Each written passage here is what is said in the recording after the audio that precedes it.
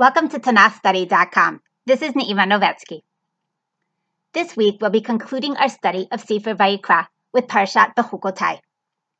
As Sefer Vayikra deals almost exclusively with halacha, containing numerous commandments and legal discussions, the book appropriately ends with a list of blessings for observance and curses for disobedience.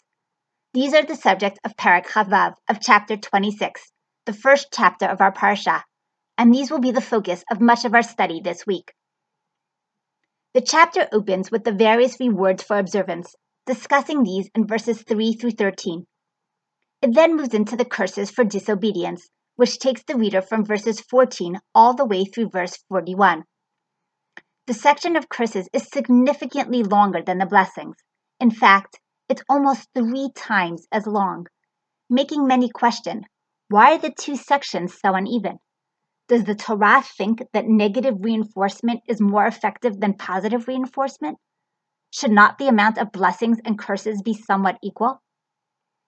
As we look into the two units, we'll see that despite the difference in length of the two sections, there's actually much correspondence between the two lists, and perhaps our initial impression that there are many more curses might simply be a misperception. Nonetheless, the extra press space devoted to the curses will still have to be explained.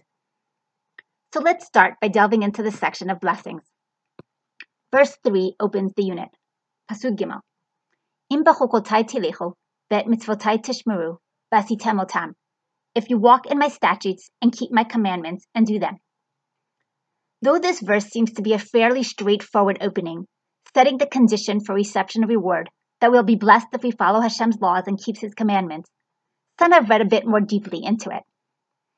The Sifra questions, what is the necessity for both phrases, im behukotai telecho and ve'et mitzvotai tishmeru? Is not following Hashem's statutes included in observing Hashem's mitzvot?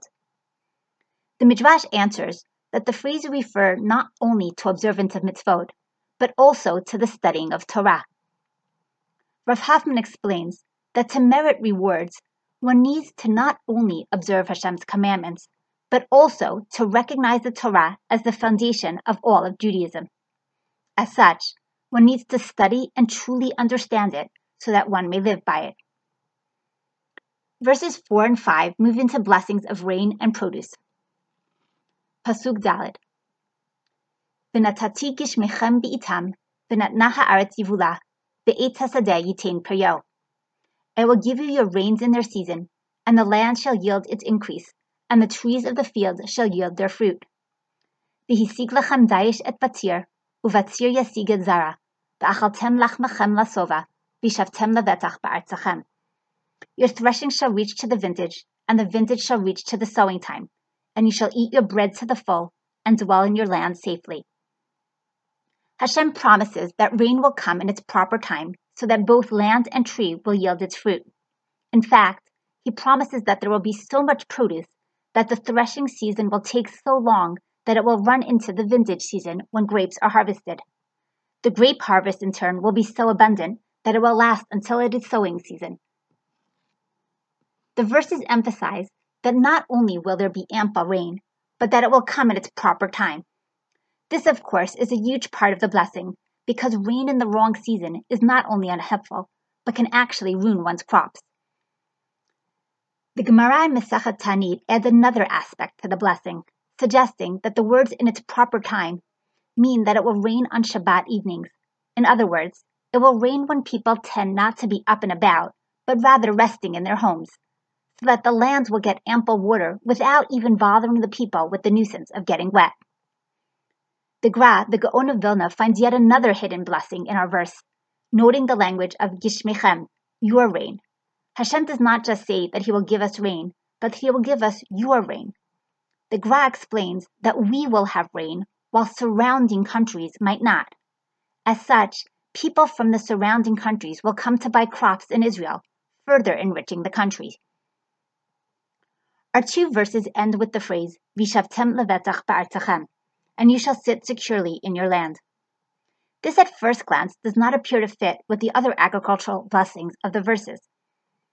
Ibn Ezra explains that the verse is actually not referring to security from enemies, but to the fact that one will not need to fear famine, and as such, one will not have to wander in search of food, but can rather sit securely in one spot without worry.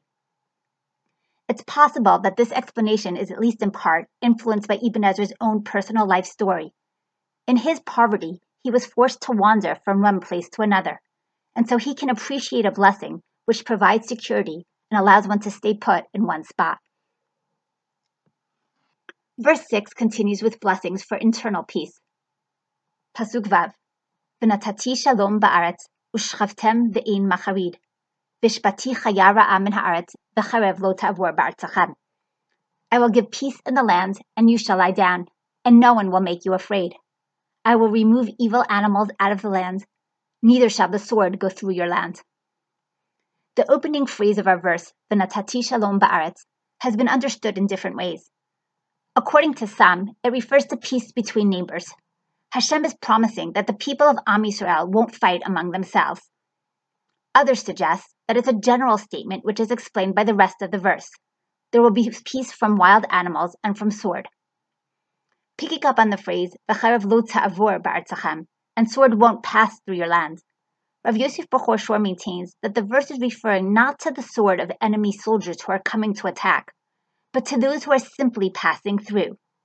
Meaning, Hashem promises that even foreign nations who are not coming to fight with Israel won't even pass through the land en route to fight with someone else. Since Eretz Yisrael is at a crossroads, it often found itself as a passing ground for other armies. If, for example, Egypt was going to fight Assyria or going to fight Babylonia, its army might pass through Eretz Yisrael.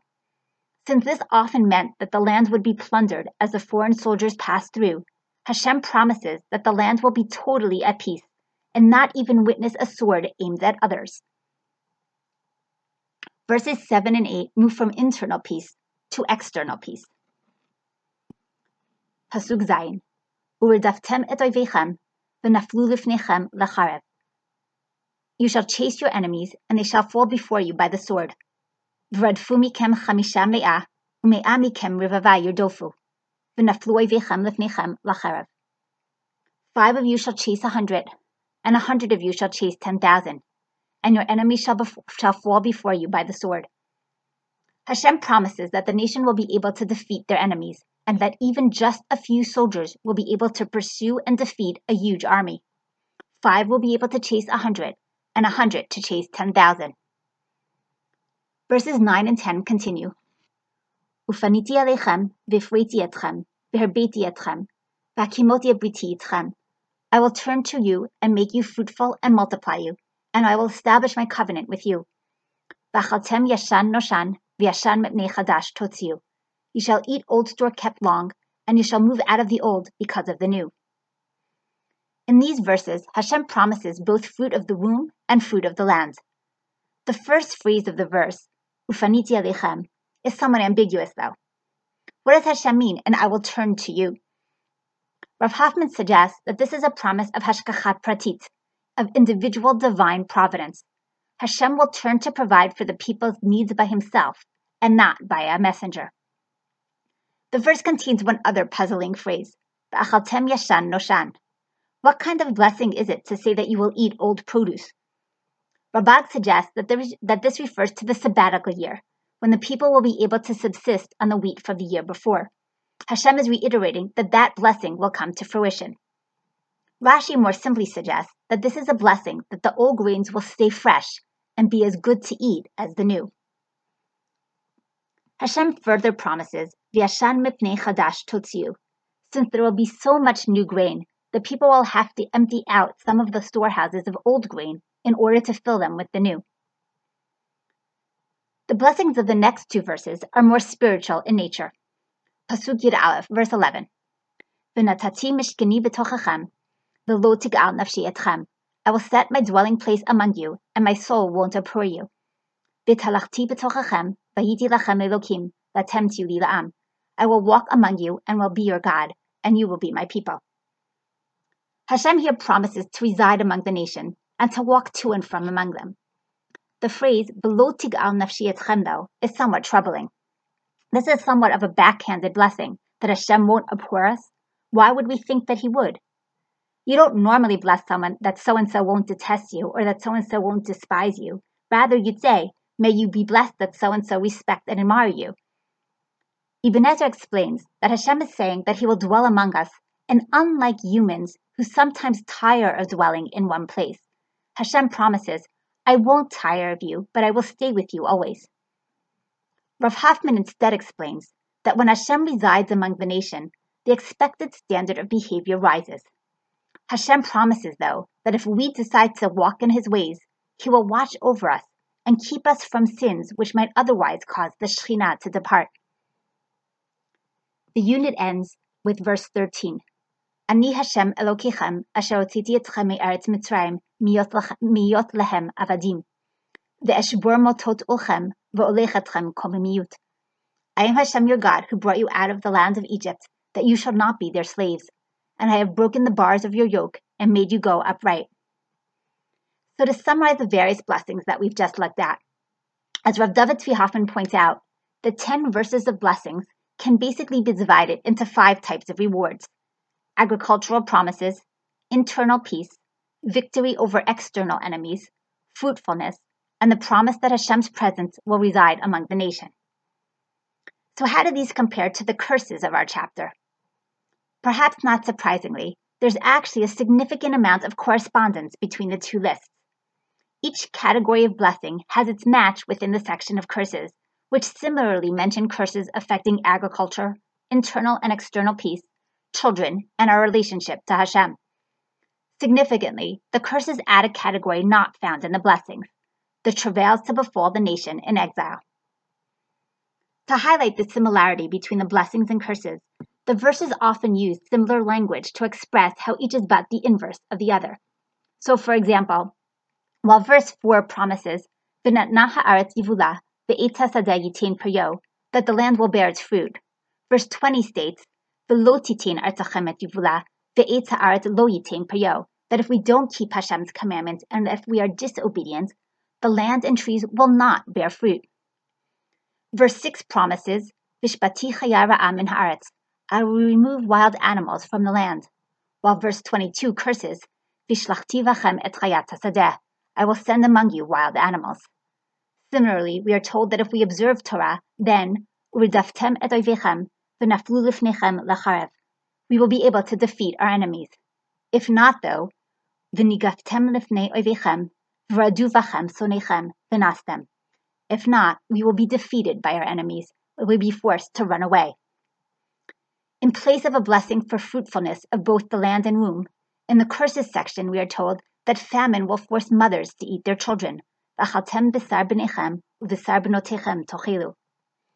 Finally, instead of the promise, that Hashem will set his dwelling place among us, in the curses section we are told that Hashem will destroy our temples. Despite all this overlap, though, the list of curses extends way beyond the list of blessings, with, as we said, almost 3 times as many verses devoted to them. And so we repeat the question we asked earlier. How is one to understand this phenomenon? Why should there be more curses than blessings? The Midrash Tanchuma already asks our questions and answers in the way of drash. Amar Rabbi Shmuel, Mi shemabit behen, motzei habrachot yitirot al haklalot. Rav Shmuel says, if you look closely, you will see that it is the blessings which are more numerous than the curses. Ketzad, how so? Babrachot patach ba'alef, im behukotai tilecho, v'siyem betaf, v'olechatchem komemiyut. The verses of blessing start with an aleph, with the words im behukotai tilecho, and they end with a taf, with the words v'olechatchem komemiyut, which ends with a taf. Shehabrachot ba'ot alehen, me'alef ba'ataf. This teaches that the blessings will include all, from aleph to taf, from first to last. In contrast, v'haklalot patach bevav, ve'im lo tishmeu, v'siyem behei, biyad Moshe, bin vav behei, ein klum. The curses, on the other hand, open with a vav, and they end with the letter hey. Between hey and vav, there is nothing, and so it is the blessings which are more numerous than the curses. Unfortunately, though, from a simple reading of the verses, between hey and vav, there's not nothing, but rather quite a lot of curses. about 25 verses worth. And so, Ibn Ezra gives a more pshat-oriented answer, an answer more in line with the simple sense of the verses. He suggests that really, as we said, the two lists cover the same basic categories. So Hashem is not saying that we'll be cursed more than we'll be blessed. The list of curses is only longer because while the blessings are described only in general terms, the curses include many details. This, he says, is necessary so as to instill fear in the nation. Fear of punishment might be a bigger incentive to proper behavior than promise of reward. Rav Naftali Hertwizel offers a different explanation, which stems from the unique structure of the curses section.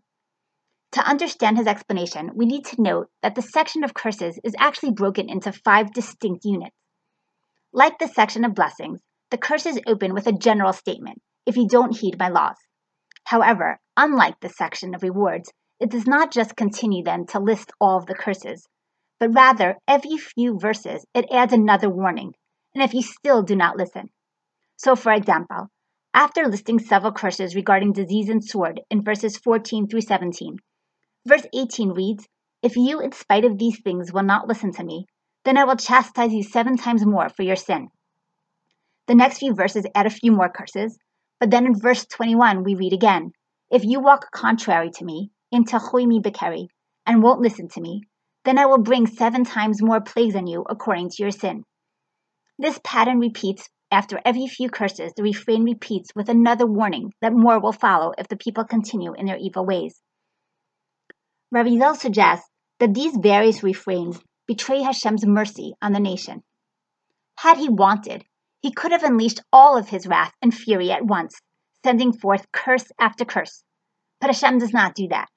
He tells us that he will send forth a punishment, but then give us a chance to repent. Only if we do not heed his warnings and obstinately cling to our evil ways will he send the next batch of punishments. So yes, there might be more punishments than blessings, but they are split up and do not come all at once, and if we repent, some might not come at all. According to Rav Yizel then, the refrains we just read should be understood as giving forth a message of mercy, as they prove that Hashem will give us continuous chances to repent and numerous days of punishment. But a close look at them simultaneously makes one wonder if these refrains do not also point to Hashem's harsh side. There are 2 points which repeat throughout these refrains. The concept that the people or Hashem, or often both, have acted bekeri, and that as a result, Hashem will then pay the nation back 7-fold for their ways. The phrase "v'halachtem imi bekeri" is difficult to translate. What does it mean that either we or God treat the other in such a manner? Perhaps more troubling, though, is the idea that Hashem says that he will pay us back 7-fold. Is Hashem suggesting that we'll be punished more than we deserve? Not just measure for measure, but 7 times the amount that our deeds warrant? How are we to understand this? Emir Hashem will discuss both of these issues in our next class, but already from the outset, it's important to note that there are 2 ways of looking at a refrain, either as a sign of mercy, like Rav Yizel suggests, or perhaps as a sign of harsh justice. There's one more aspect of the structure of the curses section which is worth noting, and which might further support Rav Yizel's idea that even within the curses section, Hashem's mercy peeps out. As we noted earlier, the curses section opens with the statement, "Ve'im lo tishma'uli v'lo ta'asu et kol hamitzvot ha'ela," if you don't listen to me. Basically, the flip side of the blessings opening verse, "Im behukotai telecho ve'et mitzvotai tishmeru v'asitem otam." While the unit of blessings then immediately begins to list the blessings, the unit of curses includes one more introductory remark. "Ve'im behukotai timasu ve'et mishpatai tig'al nafshachem." And if you shall reject my statutes, and if your soul abhors my ordinances. Apparently, disobedience alone is not enough to warrant curses. Not only will one have to be lax in observance in order to merit a punishment, but one will need to reject and abhor them. When non-observance is accompanied by an attitude of degradation and mockery, that is when Hashem will truly get angry, and that is what will truly merit his wrath. Interestingly, the 2 verbs to reject and abhor, timasu and tig'al, come up once again at the end of the curses section, sandwiching the unit. In the conclusion, though, they play a very different role. Hashem says, ואף גם זאת בהיותם בארץ אויביהם, לא מאסתים ולא גאלתים לכלותם. At the very end of the unit of curses, Hashem adds a message of consolation. Even when we are punished with exile, Hashem promises that He will nonetheless not reject or abhor us to totally destroy us. Though we rejected Him, though we abhorred His statutes, Hashem can never do the same to us. The unit closes by explaining why. Ki ani Hashem Elokehem, v'zacharti lahem brit rishonim asher hotzeti otam me'aretz Mitzrayim. I am Hashem, their God. I will remember the covenant that I took them out of Egypt. This conclusion echoes the conclusion to the unit of blessings, which similarly stated, Ani Hashem Elokechem asher hotzeti etchem me'aretz Mitzrayim. Ultimately, Hashem wants to bless, not to curse us, because He is our God who took us out of Egypt. I want to close with one last question which relates to the entire unit of blessings and curses. The overwhelming majority of both the blessings and curses that we looked at are physical in nature, and all relate to this world rather than the next. How come our chapter never mentions the rewards or punishments of the world to come? Are those not the ultimate reward? And moreover, how come these are never mentioned anywhere else in Torah either? Ibn Ezra responds that the nature of the world to come is something that only few can understand. As the Torah was not just given to the elite and wise, but to the entire Jewish people, Hashem did not include discussion of such a lofty concept that would be incomprehensible to so many. Instead, Hashem included the mundane blessings of this world, which all can understand and appreciate. One might question if Ibn Ezra's assumption is correct. Does Hashem really omit things because not all can handle them or understand their true meaning? And is Ibn Ezra really correct that had the Torah alluded to Olam Haba, to the world to come, it would not have been understood? Granted that we can't appreciate what a next world will be like, but the concept that there is one is not necessarily something that the average person can't grasp. In fact, it's a concept shared by most of the world's religions. The Rambam instead suggests that the purpose of the list of blessings and curses in our chapter is not really to explain what one's ultimate reward or punishment will be at all. That ultimate reward or punishment will indeed be in the world to come. The physical rewards of this world described in our parsha have a different goal. They are not an end to themselves, but rather a means to a different end, the ability to do more mitzvot. When surrounded by pestilence, famine, or war, it's very difficult to reach the heights of spirituality and to observe mitzvot properly. Hashem tells us that if we nonetheless try to do mitzvot, the reward will be an environment in which it is easy to observe Hashem's laws and to grow in our relationship to Hashem. Conversely, he tells us, if you turn your back on God, He will make it more difficult for you to observe. Schar mitzvah mitzvah, uschar avira avira. The reward for a mitzvah is a mitzvah, and the reward for a transgression is another transgression. According to the Rambam, then, the Torah never meant to speak of the ultimate reward or the ultimate punishment, only about the path to get there. Others question one of the major assumptions lying behind our question. The idea that since the spiritual benefits of the next world are far greater and more miraculous than those of this world, the physical rewards of this world should not be as eagerly anticipated or provide nearly the same incentive for observance, and as such, the Torah's emphasis should not be upon them, but on the next world's rewards. Rabbi Yehuda Halevi, in his philosophical work, the Kuzari, questions this whole notion. He compares the promises for observance listed in Torah with those professed by other faiths, writing, although the promises of other faiths are more luxurious and sensuous than those of Judaism, they are all realized only after death, while nothing during this life points to them. We don't find written in the Bible, if you keep this law, I will bring you after death into beautiful gardens and great pleasures. This, he says, is one of the advantages of Judaism. Am Yisrael, in contrast to other nations, already gets to enjoy some of their rewards in this life. Already in this world, Hashem says, I will walk among you and be for you a God. This, he says, is an amazing thing. Members of other faiths might boast of their expectations after death, but we already enjoy the fulfillment of these in this life. And if this is what we have in this world, one can only imagine what we will get in the next one. Ramban similarly questions one of the assumptions of our question, pointing out that though many assume that the spiritual rewards of Olam Haba are far more miraculous than the blessings described in our Parsha, the opposite, he tells us, is really true. Really, it is natural that after death, a soul should enter the next world and cling to God and spirituality. It makes sense that it should return to God who created it. That's the natural expectation. So much so, he says, that in fact, when a soul is undeserving, it must be actively cut off from the world to come, because if it's not actively cut off, the soul will naturally move there. So in contrast to what is normally assumed, Ramban points out that it is specifically the rewards mentioned in our Parsha which are the miraculous one. Rain is not naturally contingent on observance or disobedience. War and disease don't naturally strike only when one sins. It is thus these rewards which provide the best proof of Hashem's providence and allow one to recognize the hand of Hashem in this world. As such, it's specifically these which are highlighted.